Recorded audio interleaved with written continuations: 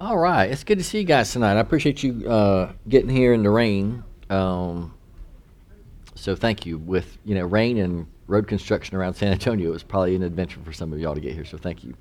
We're going to continue in our series, My Favorite Summer, by looking at some of our favorite Bible passages. Oh, there we go. Tonight we're going to be in Romans chapter 7. So if you have your Bibles handy, or whether it's hard copy or electronic copy, go ahead and flip there. It's kind of a perfect follow-up to Genesis 3. Genesis 3 was the fall. We looked at kind of why the world is so messed up that we live in, and it can all be traced back to the fall. But we also talked about why we're so messed up and do things that we don't want to do, even though we're believers in Christ. So that goes back to the fall. So Romans 7 is a great follow-up. Just a little context for you guys. So Paul has been sort of just honestly making his path of laying out the gospel in the book of Romans. And as he approaches chapter 7, some things he talks about is how before we came to faith in Christ, we were slaves to sin. But once we became believers in Jesus, then we were no longer slaves to sin, but we are slaves to righteousness. He even makes this pretty, shocking is probably too strong, but he makes the statement that, so when sin increases, grace increases. Which then leads him to ask the question, so what then? Should we continue in our sin so that grace might increase? And what's the answer that he provides to that question? May it never be. Yeah, no. By no means may it never be.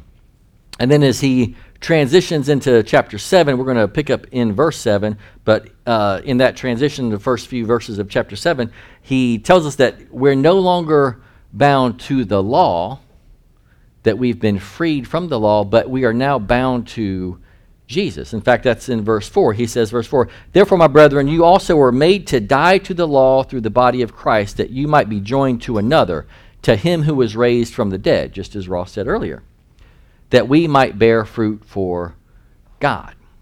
And so as we get into verse 7, the question he's going to start with is, so is the law sin?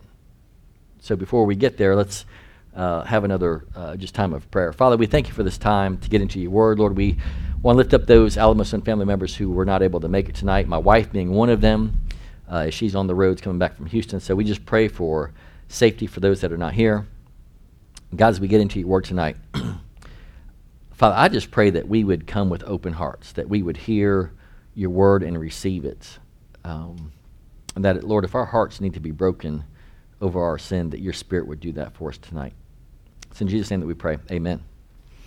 So Romans 7, verse 7, we'll jump right in. "What shall we say then? Is the law sin? May it never be. On the contrary, I would not have come to know sin except through the law. For I would not have known about coveting if the law had not said, 'You shall not covet.' But sin, taking opportunity through the commandment, produced in me coveting of every kind. For apart from the law, sin is dead. And I was once alive apart from the law, but when the commandment came, sin became alive and I died. And this commandment, which was to result in life, proved to result in death for me. For sin, taking opportunity through the commandment, deceived me and through it killed me. So then the law is holy and the commandment is holy and righteous and good.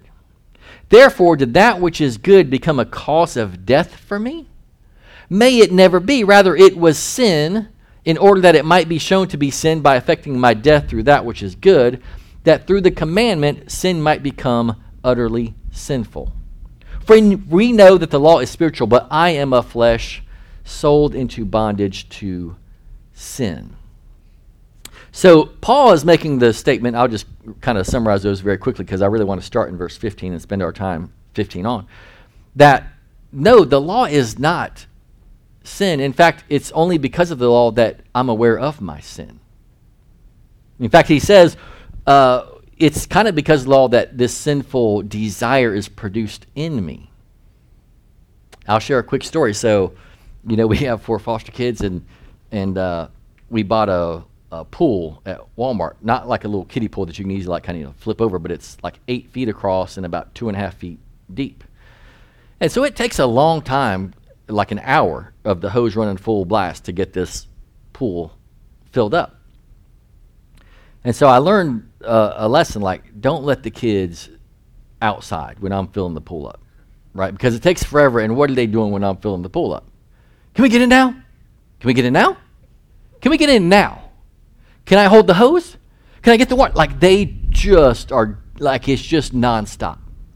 So last Sunday, I sat down with all 4 kids, I'm like, I said, all right, guys, listen up. I'm going to get the pool started. Do not go outside. In fact, I'm closing the back door. So we got a back door and then a screen door on the back of the house. Do not even go to the back door. I will let you know when the pool's ready. We'll have our bathing suits on and we will go out and play at the appropriate time. But do not even go to, if you go to the back door, you are going to be in trouble. I laid out the law for them. So I go outside, turn on the hose, get the pool out, and got the water going.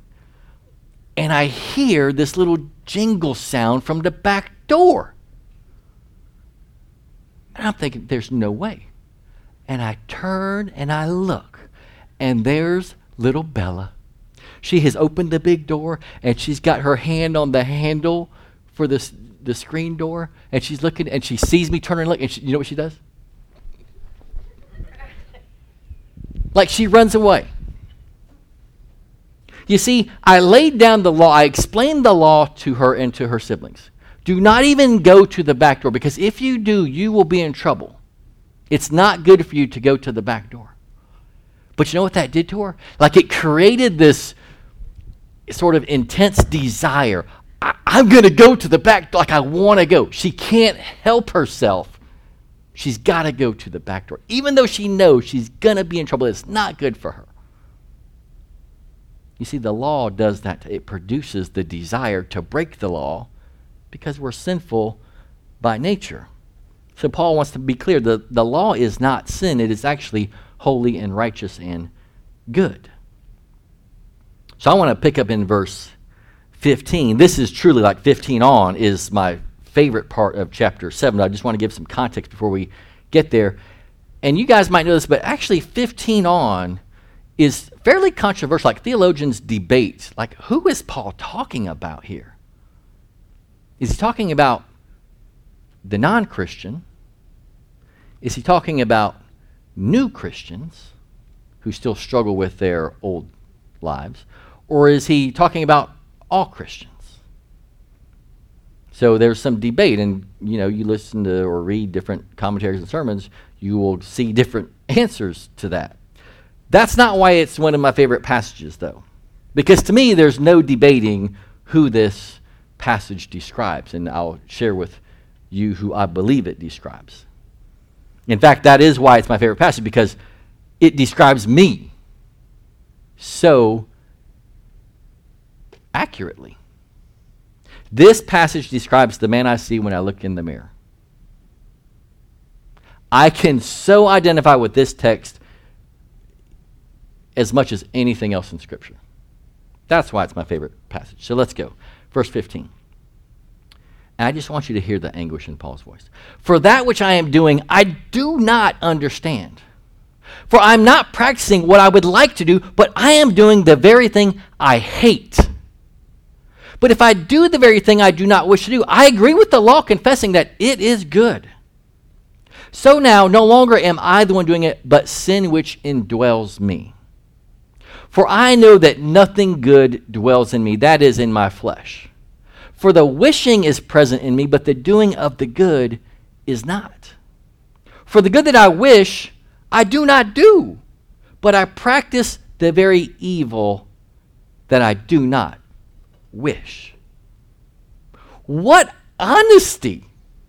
Paul is describing the battle of the two natures. You see, we talked last week, we are descendants of Adam and Eve. We're born with a sinful nature. However, if you are in faith in Christ, and I hope that you are, you have been indwelled with the Holy Spirit. So you want to do what is right. I want to do what is right. We want to obey God. We want to please Him. And yet there's this sin that indwells you and me. And there is a war that is raging inside of us. We do the very thing that we hate. What I love about this is that Paul recognizes this is an internal battle. He does wrong, and he doesn't blame it on anyone else. He sees that what comes out of him, his actions, his thoughts, his words, come from what is inside of him, this battle that rages inside of him. This is the biggest problem, the biggest struggle that you and I have as believers. It's not your boss, it's not your spouse, it's not your mom, it's not the fact that your dad walked out on you when you were a kid. It's not the Democrats or Republicans or any branch of government. It is none of those things. It's not the lack of money and the fact you've racked up more credit card debt than you'll ever repay. None of that is your biggest problem. Your biggest problem is right here. It is a battle that takes place inside of you. And that's why we do things that we do not wish we would do, why we think thoughts, why we say things, why we take action. And I love that Paul absolutely owns it. Because think of the last time you heard someone apologize. Maybe last time you apologized, or did that person absolutely own with no excuse what they did? Or did it sound something more like this? I'm really sorry, Marcus, that I yelled and even cursed at you, man, but you made me so mad when you, right? I'm apologizing, but you know what? I'm not really owning it. I'm blaming Marcus for making me mad.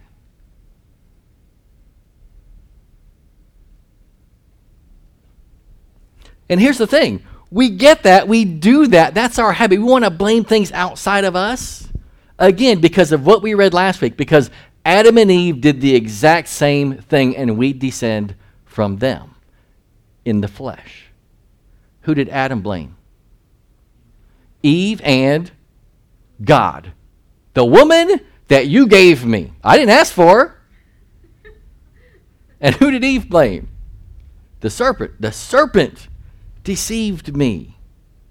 And if you see even celebrities who say something or tweet something really ridiculous, if they have the at least enough humility to apologize, have you ever noticed how so many public apologies sound like this? I apologize if you were offended. So if no one was offended, then there's no need to apologize, right? So the blame is not on the person who committed the sin. It's on anyone who might have been offended by the sin. This, church, is the greatest battle that we will ever face. But here's the honest truth. This is not a battle that every Christian faces. Not everyone who claims to be a Christian, anyway.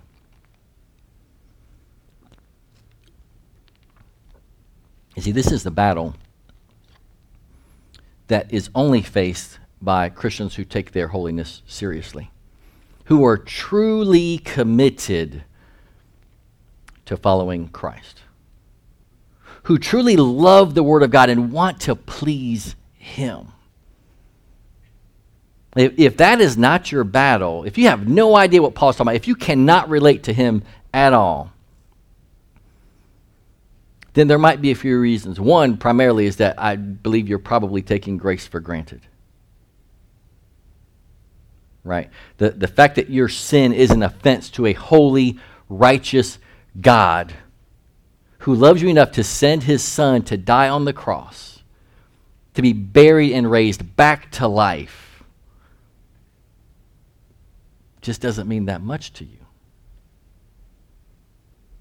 Or maybe it's that in your own mind you've decided what is sin and what is not. I know God's Word says that it's sinful for me to fill in the blank. But you know what? I've decided that it's okay. And so this battle does not occur inside of you over that. But trust me, church, this battle is real in the lives of those who love God and seek to please Him. Paul continues the explanation. And again, just the heartache over his sin is evident. Verse 20. But if I am doing the very thing I do not wish, I am no longer the one doing it, but sin which dwells in me. I find then the principle that evil is present in me, the one who wishes to do good. For I joyfully concur with the law of God in the inner man. But I see a different law in the members of my body, waging war against the law of my mind, and making me a prisoner of the law of sin which is in my members. Wretched man that I am, who will set me free from the body of this death? Do you hear his torment? Wretched man that I am. Not only do you hear it, the question is really, do you feel it? Does your sin lead you to this tragic conclusion? I am a wretched, sinful man. Does your sin break your heart? Does it bring you to the point of realizing just how broken a person you are? Wretched man I am, who will free me from the body of this death? I think it was John MacArthur I was reading. He said that in ancient times, if a man was convicted of murder, it was a common practice that he would actually carry the dead body on his back and walk through town. You have that visual, right, of just carrying this death around with you. And so he asked the question, who will set me free from this agony, this torment? And it's implied, because I can't do it myself. I cannot save me from this. I cannot save me for eternity, and I can't even save me from my current sin. No amount of self-will, no self-effort will save us. We saw it last week again with Adam and Eve. They sinned, and what do they do? They're going to fix their problem. They're going to go fix fig leaves to take care of to cover their sin, but it was no good. Self-will, like self-determination, that I'm going to conquer this on my own. Do you know what it leads to? It's just a vicious cycle. It leads to this, wretched man that I am. Why do I keep doing the very thing that I hate? I want to please God with my heart, but I keep doing these things that just drive him and me nuts. Self-will leads to frustration, anguish, torment, pain, and misery. I cannot do this on my own, for I am a sinful, wretched man. So if I cannot save me, who can set me free from the body of this death?